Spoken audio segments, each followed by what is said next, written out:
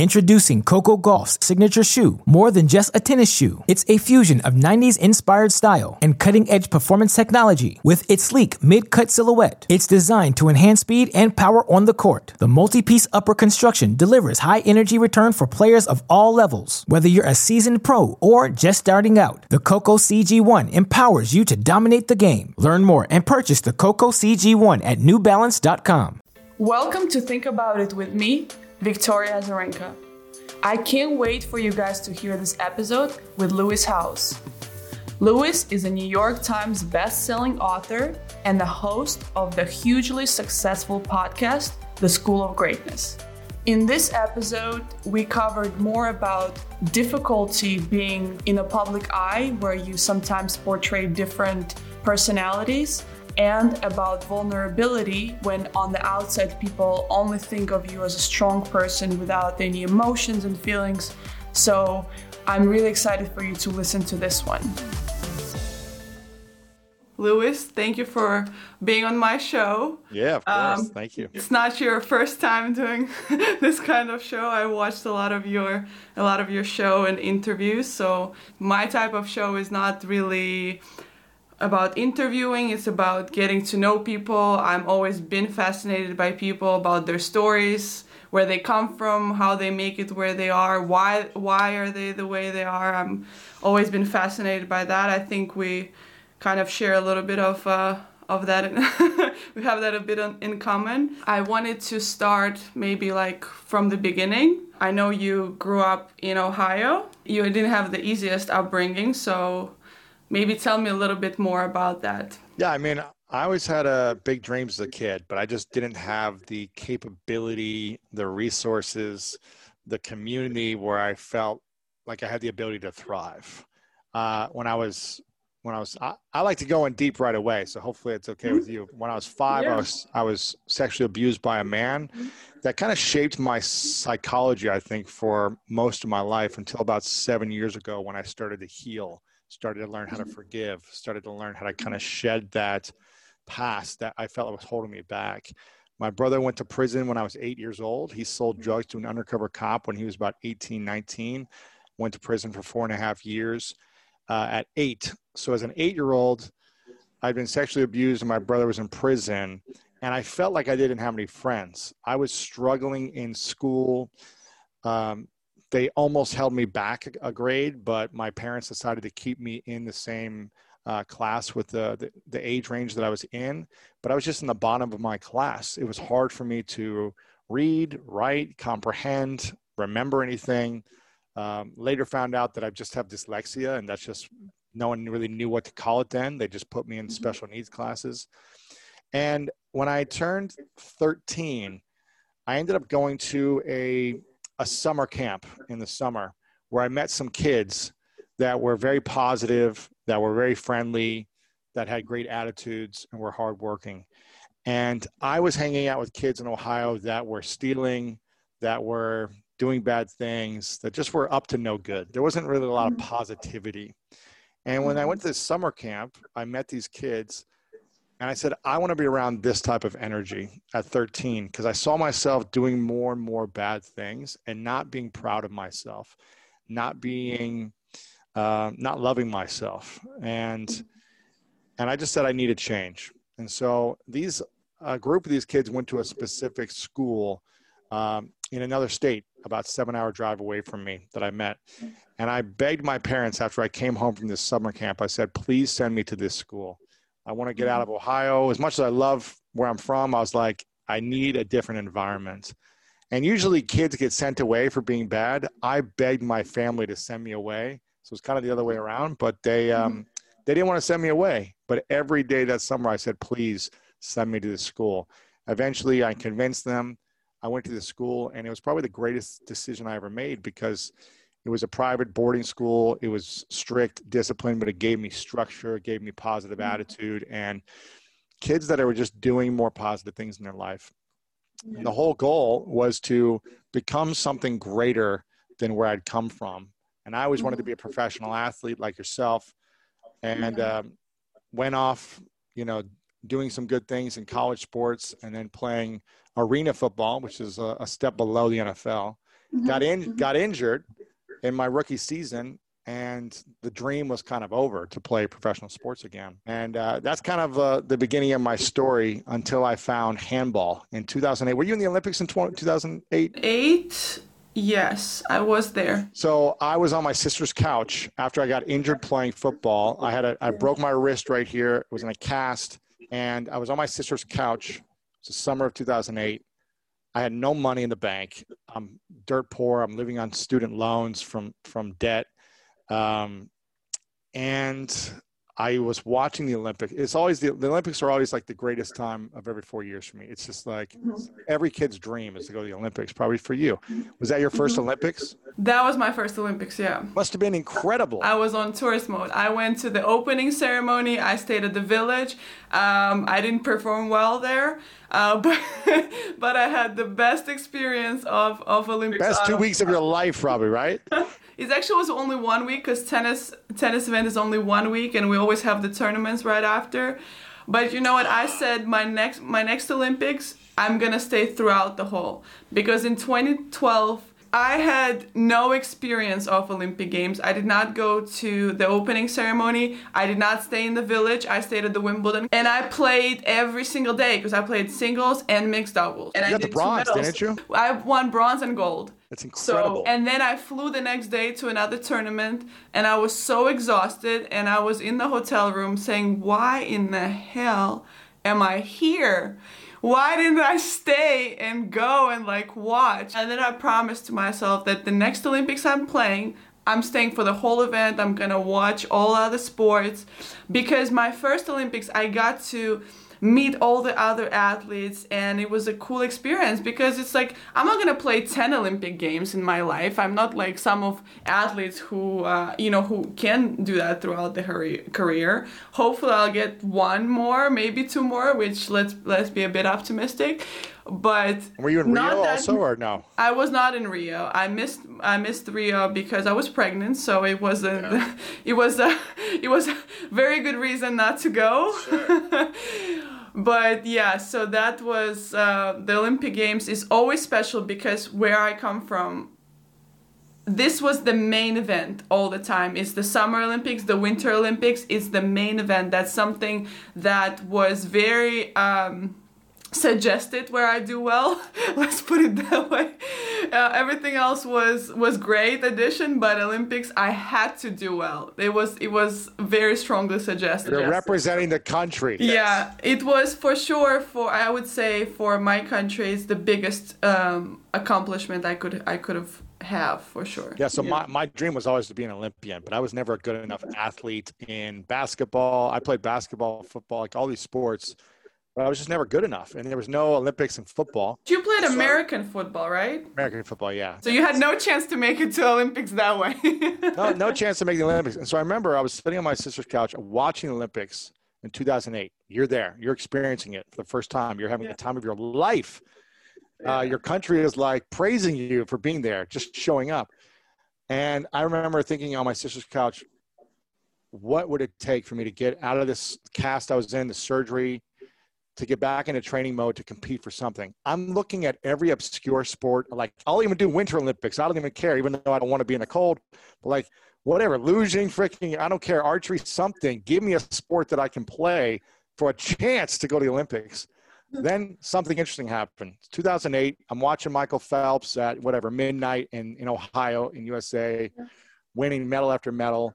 And then I'm just up all night because I'm just watching the recap of what's happening today. 3 a.m. rolls around in Ohio, and I see a highlight of a sport that I'd never seen in my life called team handball. I don't know if you've ever seen handball. Oh, yeah, I know. It's big in Eastern Europe, actually. It's like in Serbia. Huge, yeah. In America, no one's ever heard of it. No one's ever seen it. No one's ever played it. No one knows what it is. When I say handball to people, they think of me hitting a ball against a wall, kind of like a racquetball. They have no clue. But in Europe, it's a big sport. And I'm watching this, and I'm seeing these athletes flying through the air, throwing the ball, just scoring, like just crushing each other. And I was just like, where's this sport been my entire life? This is what I was made to do. I'm tall. I can throw. I used to be a pitcher in baseball, so I can throw 85-mile-an-hour fastball. Like, I was a basketball player through college. This is my sport. Yeah. And I said to myself, I'm going to go to the Olympics and team handball for the USA. And I start doing research online. There's no information online. It's the most unorganized sport in America with the Olympic Committee. I do research. I can't find any information of like, is there a team? Are there tryouts? Where do they train? Nothing. For a year and a half, I can't find information. But I find that there are club teams throughout USA, kind of teams where they get together, they don't get paid, and they just play once a week. Yeah. And I am broke. I have no money, sleeping on my sister's couch. And I see that there is a team in New York City that was the national champions for the last couple years for the USA Club Handball League, right? And I try to email them. I try to call people. I can't get a response from anyone. But they have a website with an address of where they practice one time a week. Yeah. And I said, when I make enough money, I am going to move to New York City. I'm going to show up to practice. I'm going to train and learn the sport. I'm going to make the USA national team, and we're going to qualify for the Olympics. Fast forward a year and a half later, I built a business, started making enough money, saved my money, moved to New York City. I still can't get a hold of anyone from the U.S. Olympic Committee, from handball clubs around the country, nothing. And I say, I have to go for myself to see if there's even a chance that I could make this team, if I could even go to the Olympics. I have to go so I don't regret it. And I moved to New York City. I show up at this weird location of some elementary school gym, and I walk in there and I say, hi, my name's Lewis Howes. I'm here to learn how to play handball, and I want to make the Olympics. That's literally what I said when I walked in there. Now, you have to understand something, Victoria. You're from what country originally? I know you traveled all over the place, but from Belarus. Belarus. Is that next to Serbia? That is west of Russia, and that is east of Poland, and very close to Baltic area.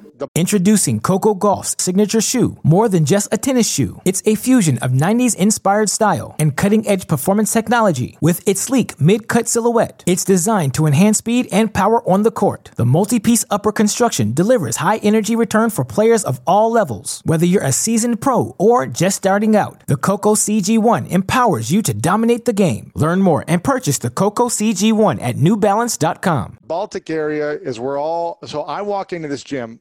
There are 20 guys from all over Eastern Europe, right? Every country you can think of, speaking 12 different languages. I'm the only American that walks into this place in America to say that's on this team. And they're all laughing at me and speaking in all their different languages and laughing at me. And they're like, go home. And I'm like, no, I'm here to teach me. I'm here to learn. And they did not like me. And then they eventually were like, okay, we'll teach us funny little Americans some moves. And I showed up every week for the next 9 months. 9 months later, I got selected on the USA men's national team, went to my first tournament in Argentina to play in the Pan Am Championships, and became hooked. And this was 9 years ago. And I've just been showing up for the last 9 years, traveling the world as a side hobby to try to get better at handball. And the whole goal was to try to make the Olympics. The goal was that we get the U.S. gets the Olympics in 2016. That didn't happen. Yeah, but that's what I saw in 2028. You're qualified. We haven't qualified for handball since 1996 to the Olympics because they only take one country. All of North and South America, they only take one country to the Olympics, and you have to win the Pan American Games to qualify. So we don't have a professional league here. All the guys who play on the USA team are playing over Europe, and then they come over here, but they don't play together that much. So it has been a challenge playing with the USA team over the last 9 years because there's no funding, there's no organization, there's no pro league, all this stuff. And the competition in South America, they have professional leagues, and they play this all the time.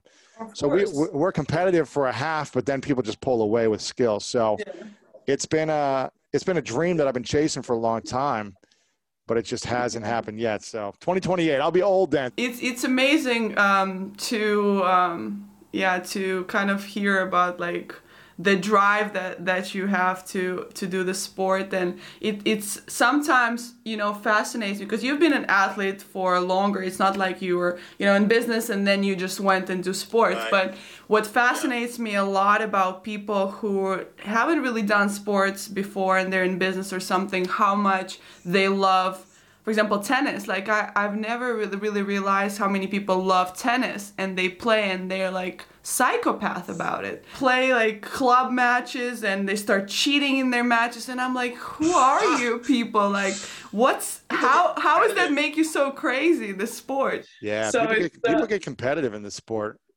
Yeah. I've interviewed both Maria Sharapova, who's a friend of mine, and Novak Djokovic, Mm-hmm. both are friends of mine. I've interviewed them. I actually played with both of them. I don't know how to play tennis. I played maybe 10 times in my life, but Yeah. I did a practice with Maria one time a few years back. And then Novak was actually here for the, what's it called? Indian Wells. So he's here in March, a week before coronavirus hits. Yeah. And he's like, hey, come hang out for the day. Let's play some tennis. Like, let's do an interview for the show. I'd already had him on once a couple of years ago. He wanted me to have him back on. And I go, let's do like a decathlon of sports, like where you teach me a lesson in tennis. And then we played basketball. We did soccer, did all these things. And I have this footage. I'm going to put it out there sometime soon where I go, okay, Novak, just like lob it up to me easy. And I can't hit the ball back. I'm whiffing it. He's putting like 70%. I go, okay. I finally get the hang of the reps. I'm like, all right, I got this. I go, give me your fastest serve. Hardest, like don't let me hit the ball back. And somehow, I don't know how I did this. I literally closed my eyes and just swing and hit a perfect hit back. And I'm like, I'm done. I'm never trying this again. He was in shock, but I was like, one and that's done. all you Okay. need sometimes. The things that you're not like, it's just one shot. I recently played golf with someone, and I don't play golf at all. I just swing, and then we had a bet. Like you have to hit 100. A target, 100 meters, yards? 100 meters. Yeah. I hit the first one like out, and he hits one like not in the target but close enough. And I was like, oh yeah, you won. He's like, no, go do it again, hit it. I was like, oh, I'm gonna make it. Bum, target. I hit it right on 100. And I said, I don't need to play anymore. Why? Why do I need to play again? Some things is just like one time and it's done. That chapter is over. Let's move on to the next sport. It's been a journey of 9 years of me running my business, but also every few months going to a training camp, going to another country to play tournaments. It's hard to keep up a dream alive while you have something full time as well. And I'm always like the last two guys selected on the team. I barely make it in just kind of by default because I'm like strong defense. But these guys are young now. Everyone's 22, 23. I'm 37. It's getting harder and harder, and they just play all day. I play once every few months, so it's hard. But do you feel like that dream is keeping you kind of on edge for the rest of the things that you're doing? It has been, but I haven't played in a year and a half because of coronavirus and because we haven't had tournaments. Like the USA has tournaments, they keep getting delayed. So it's hard to, and 2028 is so far away. It's this year has been long. So 2 Olympics until the potential for me to go to the Olympics. Let me go back a little bit to your childhood, because I've also learned you were talking about your brother, that he went to prison. And do you feel like at a point he was like an example to you what not to do? Yeah, I mean, we would go visit him almost every weekend in the prison. It's about a 2.5-hour drive away from where we lived. And you just shouldn't have to go to a prison as an 8-year-old every weekend and see what you see. So for me, I had to kind of grow up pretty fast in terms of being there and hearing the stories of what's happening in prison. It terrified me. I was like, I never want to go to prison. Never. Yeah. So when I started to kind of act out and do bad things, and when I was kind of 10, 11, 12, I realized like, okay, this is not the life that I want. I can't get away from this stuff. And I don't feel good about myself when I do something bad. And so that's when I just made the decision, like, I'm going to try to improve my life. I'm going to go down a path of positivity, a path of connecting with the right friends who are doing better things that inspire me. I started doing this at 13 because I just knew the other outcome wasn't going to be positive. If I went down the track that my brother did, it wasn't going to be positive. Now, he got out in about 4.5 years on good behavior. He's since then transformed his life and done a lot of amazing things. But it took him going to prison to learn the hard way and kind of pay his dues. Yeah. But it was tough. It was challenging. Yeah, I think at like the age of, when you're 8, 9, that's where I kind of started to play tennis myself. And then I, you were talking that you kind of felt lonely. You had no friends. And I remember myself, I wouldn't say like I didn't really have friends because I was around kids all the time in tennis and stuff. But I felt really lonely because my parents really couldn't afford to travel with me. So I was always traveling with somebody else's parents. So I always felt like a bit on outside, like even though I'm around people, I'm around this and that, it was always kind of tough.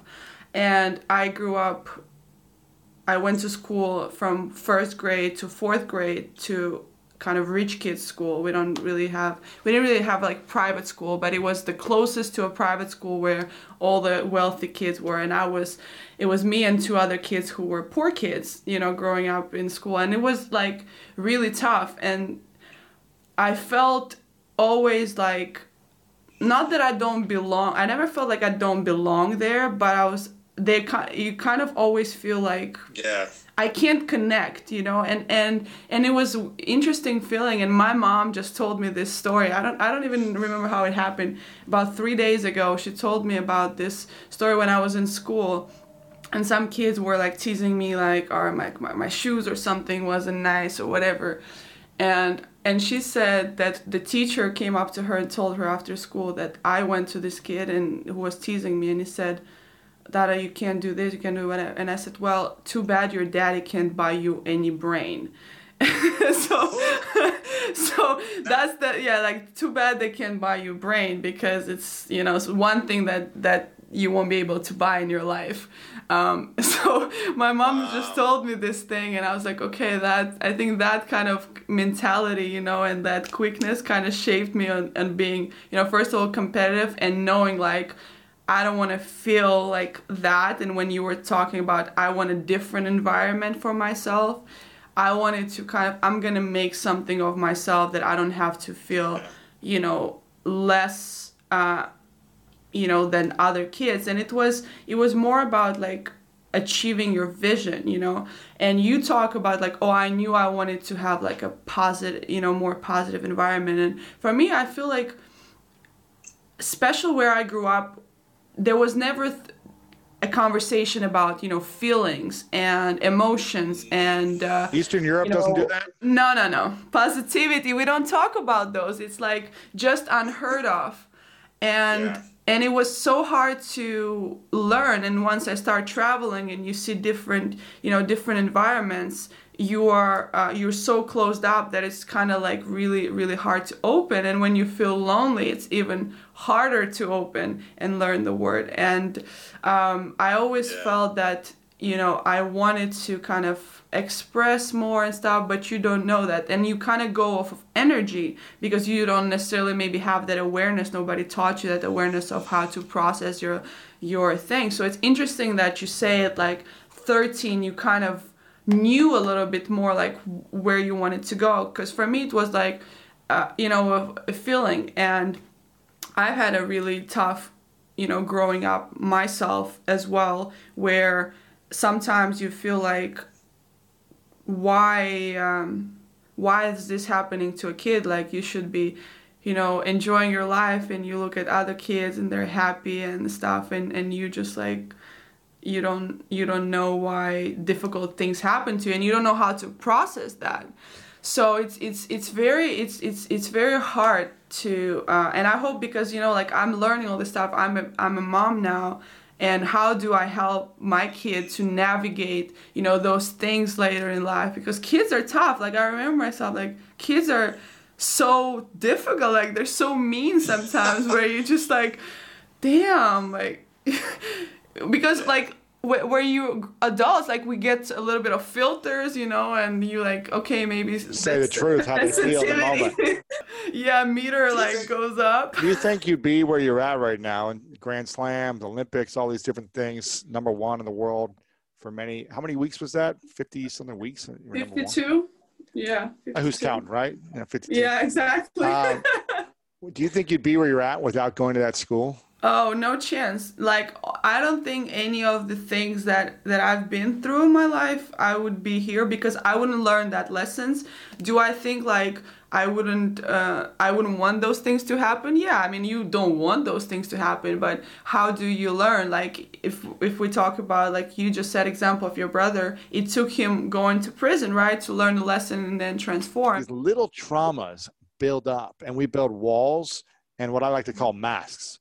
That's why I wrote a book called The Mask of Masculinity, because I developed so many masks where I was like, no one in the world is ever going to take advantage of me. I'm going to be so big, strong, and successful that they have to respect me. And anytime I felt taken advantage of, it was like I had to attack. I was in attack mode. I was in defense mode, and then I had to like make them wrong.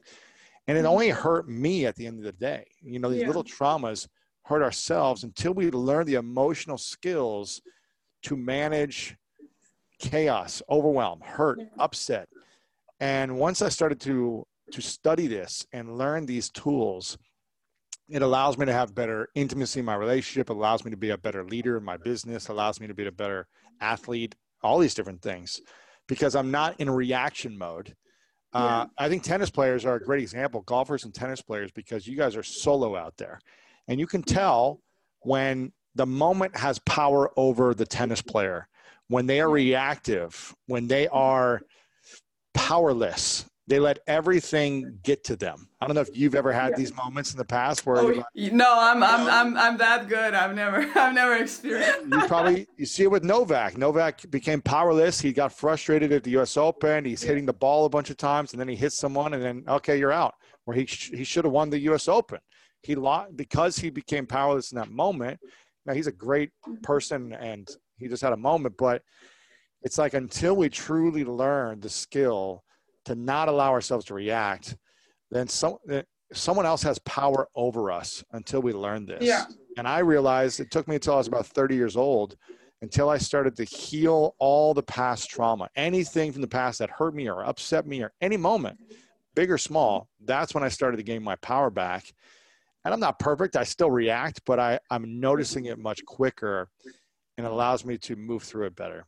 Well, I completely agree with you. It took me 31, you know, a bit before my 31st birthday to kind of understand, you know, just who you are, because there are things that happen to you in life, and that part of that takes identity of you, you know, and you kind of identify with the things that happen to you, that they are who you are.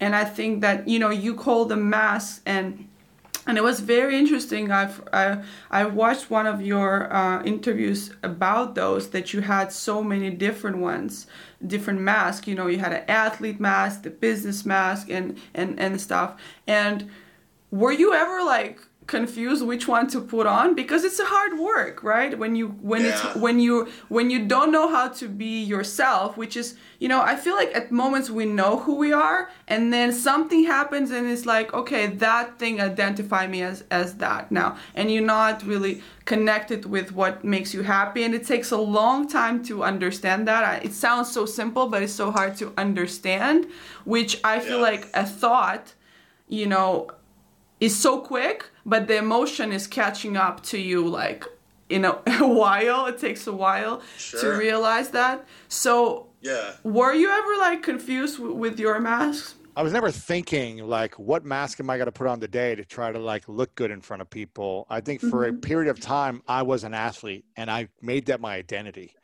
And my self-worth was attached to my identity as an athlete, getting results, winning, being successful, accomplishing. So my self-worth was connected to that mask. And when our self-worth is connected to something on the outside of us, when we put all of our confidence and self-worth and value into something that's outside of us, when it crumbles, then our self-worth, our value, our security crumbles. And so I would just move it into the next mask. Okay, I'm done as an athlete. I don't know what to do. I don't have confidence. Let me go make money. Let me go be successful here. Let me learn this thing over here and make this a sport and get awards and accomplishments and get press and show people what I can create to get validation. Yeah. And so I wasn't consciously thinking like, what mask am I going to put on today? It was more, I'm insecure. Yeah.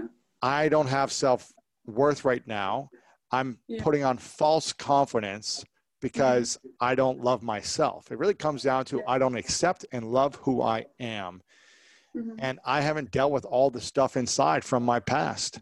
It's really hard to move forward in a relationship with anyone until you've cleared the past. Otherwise, you're going to bring that into the relationship, whether it be a business partnership, an intimate relationship.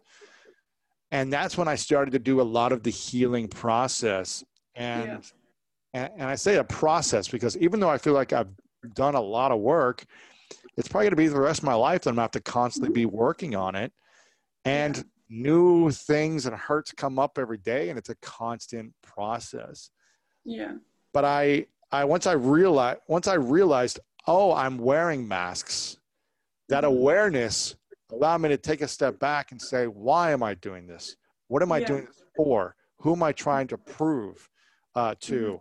Who am I trying to please? And I realized that I hadn't fully accepted myself with everything I'd been through, all the shame that I was holding on to. I was unable to share with other people who I truly was.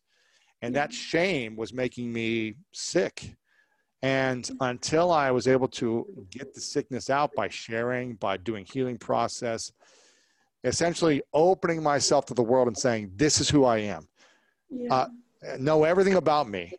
And then when I did that and people still liked me, I was like, oh, okay, I don't need to put on a mask to try to get people to accept me. I need to accept myself first. I feel like it's always, I could connect, I can relate to this so much because I don't think that we not ever don't want to open up. It's just the fear of people not accepting and being and liking you, because I mean nobody, it's not like people are, oh, I don't like to be liked. You know how a lot of like people say, oh, I like when people are like it drives me, like athletes, it drives me when people hate me. I'm like, okay, really? Like just you can find that as a motivation, but truly, like, I don't think anybody likes hate. We all looking for acceptance, for love, for compassion and stuff. Nobody wants to be hated, and that drives you. Like I will never believe that.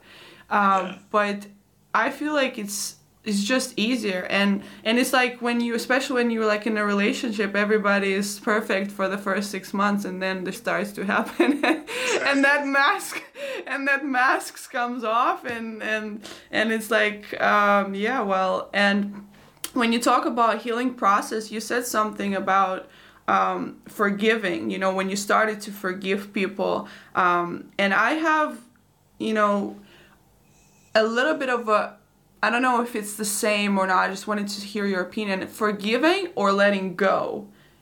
Because I think forgiving is more like, I don't know, maybe accepting that you were hurt or you were a victim of a certain situation, and letting go is just letting go of the moment. So when I think about my situations, I don't necessarily feel that I'm forgiving the situation. I'm just letting it go. It will not have power over me. And I feel there is a bit of different distinction, but I don't know. I just wanted to hear your opinion of that. Forgiveness, I've always learned, is not about the other person or the situation. It's about ourselves. And when we learn to forgive, I'll give an example. You know, I was sexually abused when I was 5. And for 25 years, I held on to this shame and anger from this person. As I started to really realize, like, this person abused me, they took something from me.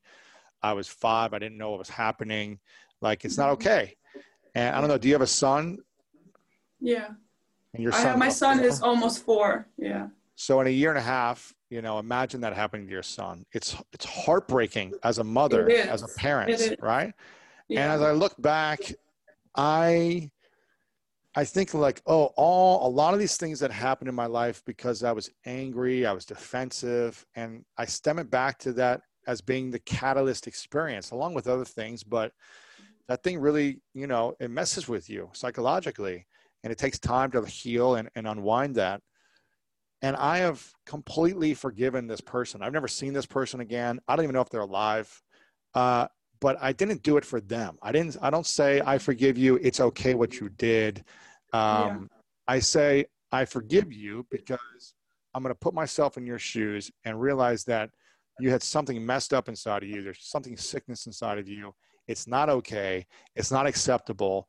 But I'm forgiving you for me because I want peace. Because holding on to anger and resentment makes me sick. It doesn't hurt you. It hurts me. Yeah. So this isn't okay. This is not acceptable. I don't wish this upon anyone, but I'm forgiving you because I want to be free. When I hold on to resentments, it's similar to letting go. When I hold on to resentment and anger, I'm a prisoner of that person still. Yeah. When I let it go and forgive, I don't forget it, but I forgive. And I forgive myself mostly for how I treated myself for 25 years after that until I started to heal.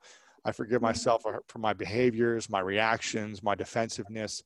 I forgive myself for the shame I held on to.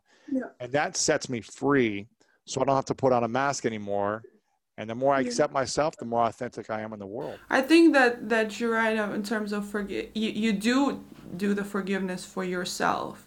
Is, and the good point that, forgiving yourself for maybe certain, like you think about like what you couldn't have done anything in that moment. You're so vulnerable to this moment where you feel like you've done something wrong because that had happened to you. So that forgiveness is coming more. You didn't do anything wrong. That's more for you to understand that you were not the problem, you were not the problem. And I think a lot of times we think like in my personal situation, I felt like I was in a horrible situation personally. I've lived through hell for the last 3 years, going through child custody battle, and it's just, and it was so tough because I felt like I'm always a victim.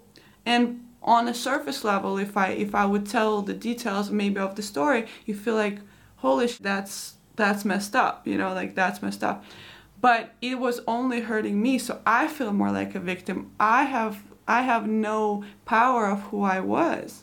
And until I I think I've understood that for a lot earlier, but I felt it a lot later, where I was like, okay, now that's what it is. Like, that's where the transformation kind of happens, because not even for 4 months ago, 5 months ago, I was depressed. Like, depressed is like, I didn't want to do anything. I didn't know what to do with myself. I was lost, and then some things, happen, and that's where what I learned from you. For you was the incident on the basketball court with exactly. with a fight. Woke me up. Yeah, to me it was like few different situations, and one situation was actually I felt like I was so self-centered, where my fitness coach had a birthday, and I didn't know. Like, I didn't know that because I didn't even bother to ask. It's all about me. Yeah, it's all about me. And we were in the grocery store, and he bought a cake. And I was like, why are you buying a cake? He's like, it's my birthday. Wow. And I was like, oh my God. Wake up call. Yeah, that was one of and I was like, I cried in my bathroom for an hour. And he actually doesn't know that, because I felt so ashamed of myself. I was like, how can you be so like self-centered and just think about yourself, where like things happen around, and it's like, that's what I was saying, like a hammer, like, until it hits you. And then you start to unravel, and then it starts to be overwhelming, where everything like comes and it's like, and this thing and this thing and this thing, and the healing process starts, and I feel like it never really ends. Like, you're right, it never ends. You just opening up like little things by little. And you said that you started to have like you heard you were talking about routine, and one thing that we have in common is that I started to do my own bed. Yes. For the first time, because Game changer. Also like traveling in the hotel rooms. So nice. You just have one amazing. Everything is made. When you're with your parents don't see you for too long, so they want to make everything for you. And then I was like, okay, let me start it. And it's so simple, but it makes such a big difference. It's crazy. It's really crazy. And now, like, everywhere I go in the hotels, whatever, I always make my bed.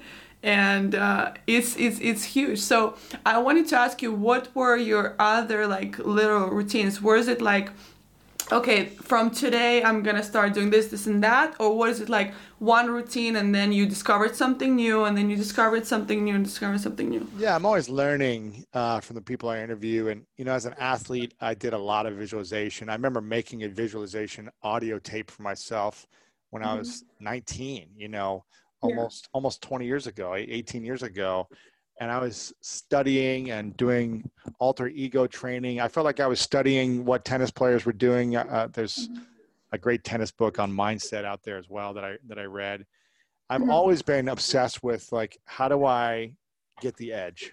And I'm sure you have been as well. What's that little edge that I can beat out my competition? Because I didn't have the physical speed, but I had great hands as a football player. I could catch, I had vision, I had toughness, but I wasn't the fastest. And so I had a disadvantage there. I had to have another edge. And my mindset was what allowed me to focus on it. So there's only so much time in a morning that we could do a routine for, right? There's only so much that we could do. What I've realized that works for me, no matter if it's 20 years ago or now, is doing a workout in the morning typically makes me feel better throughout the day. It's like I release and detox anything that I need to let go of from the past night, any bad energy, I let it go, and I can complete earlier in the day, the better.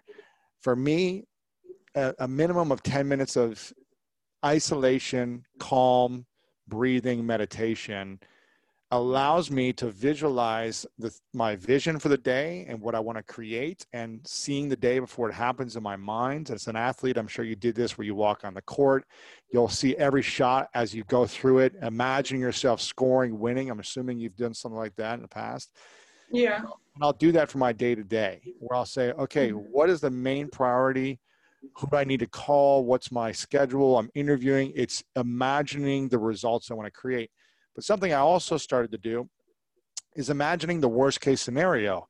How am I going to react and respond when someone pisses me off, when someone steals from me, when someone screws me over, when someone cuts me off in the car?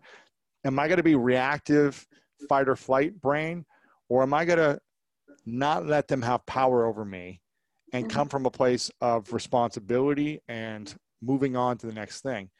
So I think meditation, working out for me are two mandatory things in the morning for a routine. Making your bed is a third. I just feel like something about that 2 to 3 minutes of making your bed when you get back home at night, and also just having a clean space in general. When you come back, a cluttered space is a cluttered mind. Clean space is a clear mind. Those three things I'm really a big fan of. Some type of workout, some type of meditation, making your bed. Of course, I do different nutritional things. Right now, I do mostly intermittent fasting, so I'm just drinking water and kind of like a bulletproof coffee. If you want to eat some fruit in the morning, cool. But I think if you do those three things, you should be set up for a pretty solid day. Yeah, and it was one of my questions. I've heard you talk about, and you just mentioned that meditating with kind of picturing what negative things can happen and how you're going to react to that. And that was I had a little hard time processing that, like just because I is imagining, because I do meditation as well, and I was just like thinking the way what helps me is like just a clear space. Like I actually do not want to think about what's going to happen. I just kind of like want to enjoy the moment. And the hardest thing is like to be in the moment. Like it's just to kind of just stay here. So I consciously try to make that exercise for myself to not go there and on the court. And I think when you mentioned about being an athlete and doing visualizations, is like you create a certain reality, and then I feel like I found for myself I don't enjoy the moment when it happens as much, so I try to like just feel like, okay, whatever is going to happen. You do your preparation and you have thoughts, and of course you have to do all this, but I do this conscious effort of trying to enjoy the moment, like what's going to happen. So it was interesting to hear the different way of approaching, especially like the negative part. And I feel like it's an exercise, right? And I'm not thinking of the future of the whole meditation. It's a moment in the meditation where I am being present, focusing on now, clearing the mind, and then towards the end I'm like, what do I want to create? And if something goes wrong, how do I want to show up? What type of leader do I want to be for myself? What will make me proud at the end of today if things go exactly the way as planned, better than planned, or they don't go as planned at all? What will I be proud of when I go to bed, in the bed that I made this morning? Yeah. What will I be proud of no matter what happens? And I think I'm always trying to evolve as a human being to thinking, I want great things to happen for myself every day, and I want to be successful. But I think we learn more about ourselves in these extreme adversities or challenges. You probably learned more in the last 5 months than you learn when you're winning. You learn a lot about yourself. You have a lot more questions. It shows you your weaknesses, where you need to work towards. And you either get to rise to that challenge and learn and grow, or you stay in that depressed state. And so I think those moments, as not fun as they are, I think they prepare us for something greater. I believe that I personally don't learn from winning at all. I think it's hard to learn when everything's going right. Yeah, like, I'm the best. Yeah, like I'm doing everything great, and then a lot of times in like interviews, people like only because of the result. If you create a certain result, people think that everything was great, like everything worked out perfectly, everything that. But it's not true. Even to a great result, there's still a journey of bumps, and falls and everything. And you don't go there by just, everything smooth. That's, once in a while that does happen, where you feel like everything is so aligned and it's perfect and whatever, but it doesn't happen often. And I don't think that for me personally, when things comes easy, it's not fun. Like I feel like you always want to feel accomplished and learn. You don't gotta make it harder for yourself, which we do, a lot of times. I think especially athletes. I feel like, especially as an athlete, when you're successful, obviously that brings ego bigger. It helps it grow and whatever. And what do you feel there's ways that ego benefits you or more days that it harms you? Because I feel for myself, when anything ego operating is harmful for me, because I don't believe that ego makes you successful. A lot of people say it's like a motivation that helps you strive and be perfectionist, whatever. For me personally, it always feel like it's more of a harm way. Maybe I just haven't learned the way how to manage my ego yet. But every time I feel like, oh my God, like aware about my ego now, it's like, okay, I say the good day for your soul is a bad day for your ego, right? Yeah, exactly. So that is like, I'm consciously like, I know, okay, even like on the court, I noticed that like I've done this shot or I've done this. oh, this was like your ego is talking, is not really what you're supposed to do. So what is it for you, or what is it like from a lot of people that you've met with? How do you see that? Yeah, I think you got to have a healthy relationship with your ego, and being aware of it is key, and knowing what you're using it for and the negative effects that it could have. Because my entire life until I turned 30, I lived by the desire to prove everyone wrong. Prove the person who sexually abused me wrong, parents wrong, whatever. Like the kids in school that laughed at me, I was like, I'm going to prove these kids wrong. My ego was in control. My ego was taking the actions to create skill sets, to create strength, power, to succeed, to win, so that my ego could say, ha, ha, ha, I proved you wrong.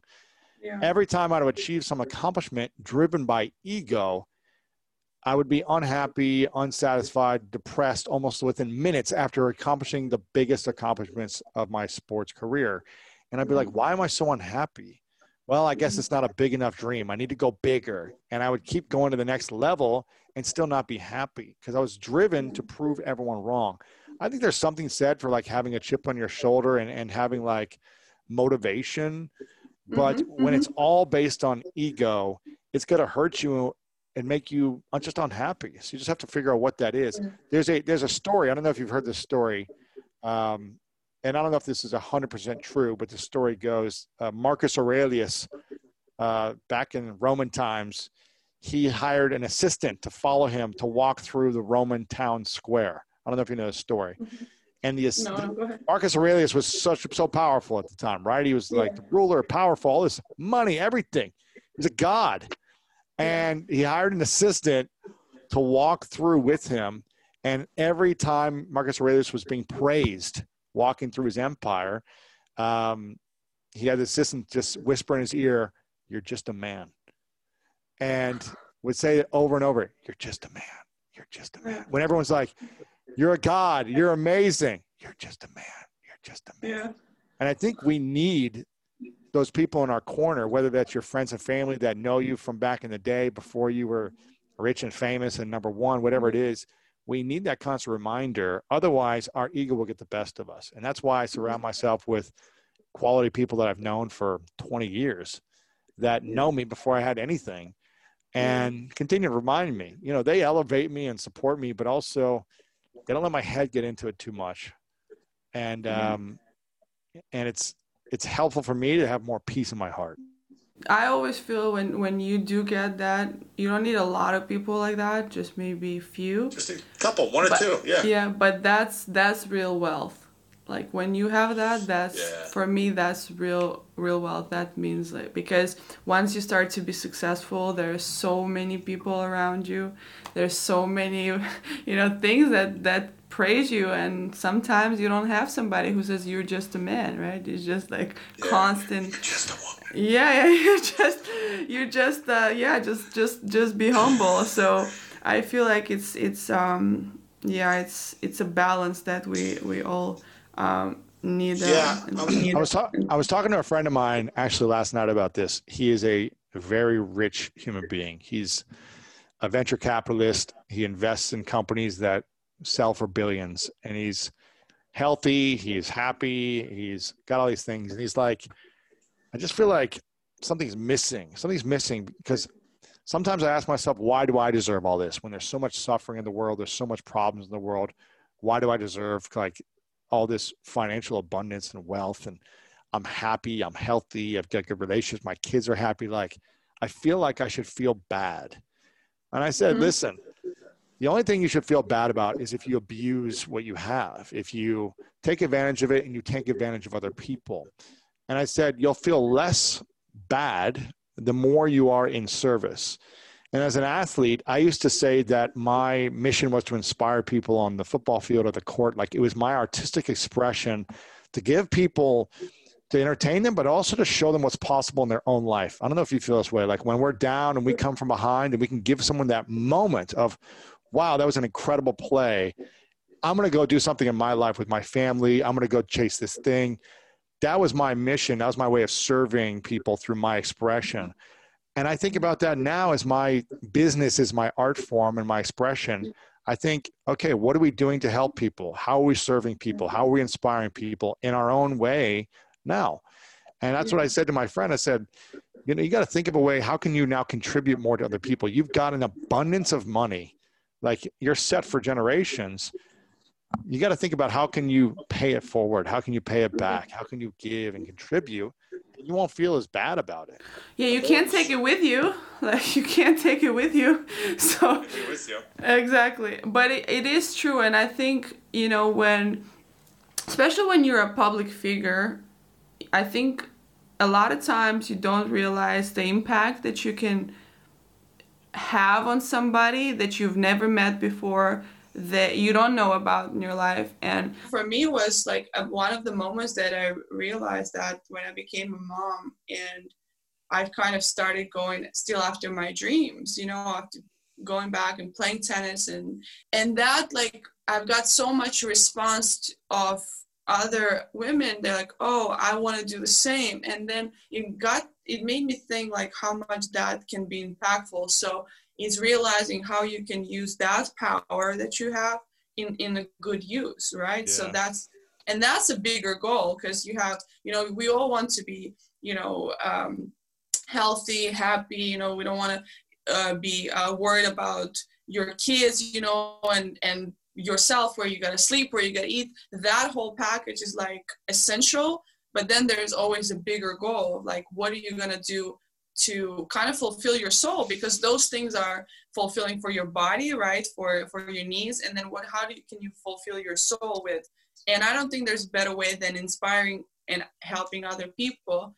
And part of this show was for me to I love to understand people's stories. Like, one of my favorite things I used to do, I would go to a place where I don't know nobody knows me, and I would just go and find out, like, people's stories, meet different people, learn about them. It's the most fascinating thing for me, and, like, connection that you can have from one person to another person.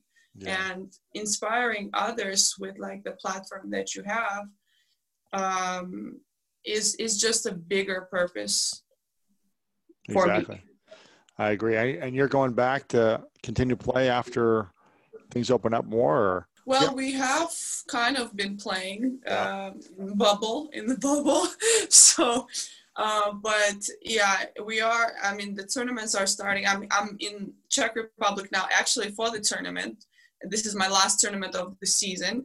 But Louis, I know you have to go soon, but I end up my show with, like, a couple of questions. We already talked about a lot, but I feel like this few questions gonna help me to get to know you a little bit better. So they're very simple. So do you mind if I ask you some of those? Go for it. Okay. So what is your favorite word? Love. What is your least favorite word? Can't. What is one profession that, besides what you do now, you would like to do? I think I know the answer to that one.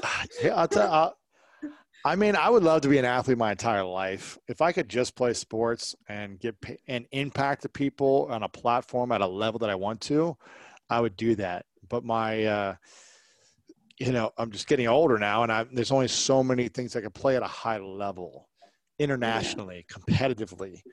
And so I think it's just like, there's nothing greater than being an athlete, but it just takes so much physical demand and commitment that it's a full-time thing. But if I could do something else, I've already done that and doing what I'm doing. If I could do anything else, I'll tell you what, like, something about being a singer on a stage, just writing songs, singing to people, having people sing your songs back to you. I feel like something I've never done. I think it'd be, really cool to do. One profession that you would never want to do? I don't know. I mean, I wouldn't want to do anything that I wouldn't be passionate about. And how about president? I just feel like there's a lot of pressure there, a lot of weight, a lot of pressure. Part of me is like, I don't even know if that's something I would want. But if it is in 30 years or something, is it even going to be fun? Because there's just going to be so much hate against you. Like, do I want to live with everyone trying to hate me for just to say I was president? Like, I don't know if it's worth it. So things would have to change for that to happen, for me to be even interested in the potential of thinking about it. So, okay. What is what quality attracts you with people? Integrity. When someone shows up and does their work, and just, it's like when you never played a team sport. I don't know, maybe you did when you were younger, but in football, we got 11 guys on the field at a time. Mm-hmm. And the main thing that the coach would say is do your job. And when you try to start doing everyone else's job, you mess up your job. Mm-hmm.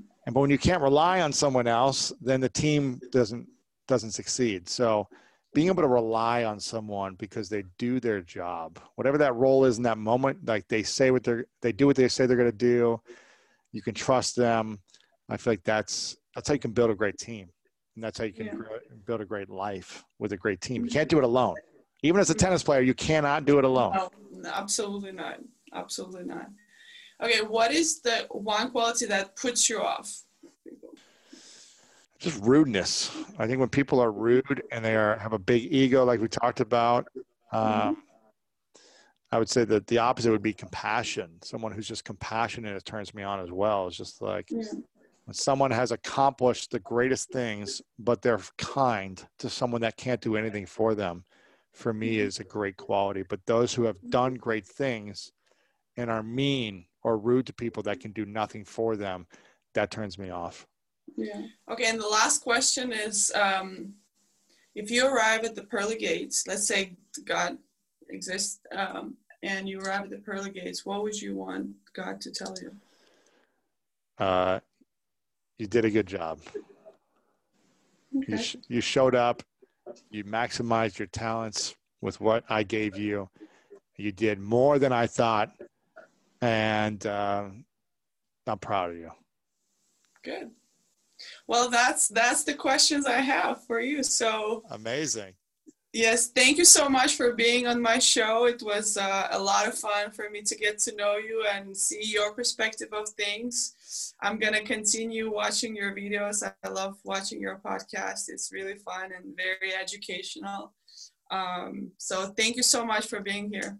Thank you. And hopefully I get to watch you in a tournament sometime soon. Maybe Australian Open or Indian Wells in March. I would love that. Thank you so much, Luis. It was such a pleasure. I appreciate it.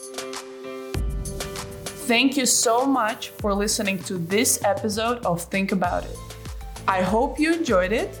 And if you did, please head over to iTunes to subscribe, rate, and leave a review. This will help us to know what maybe other topics you guys want to hear or how you like the show so we can improve. This will be really, really appreciated. I'll be talking more about this podcast over on my Instagram, so please come and join the conversation with me there. Thank you.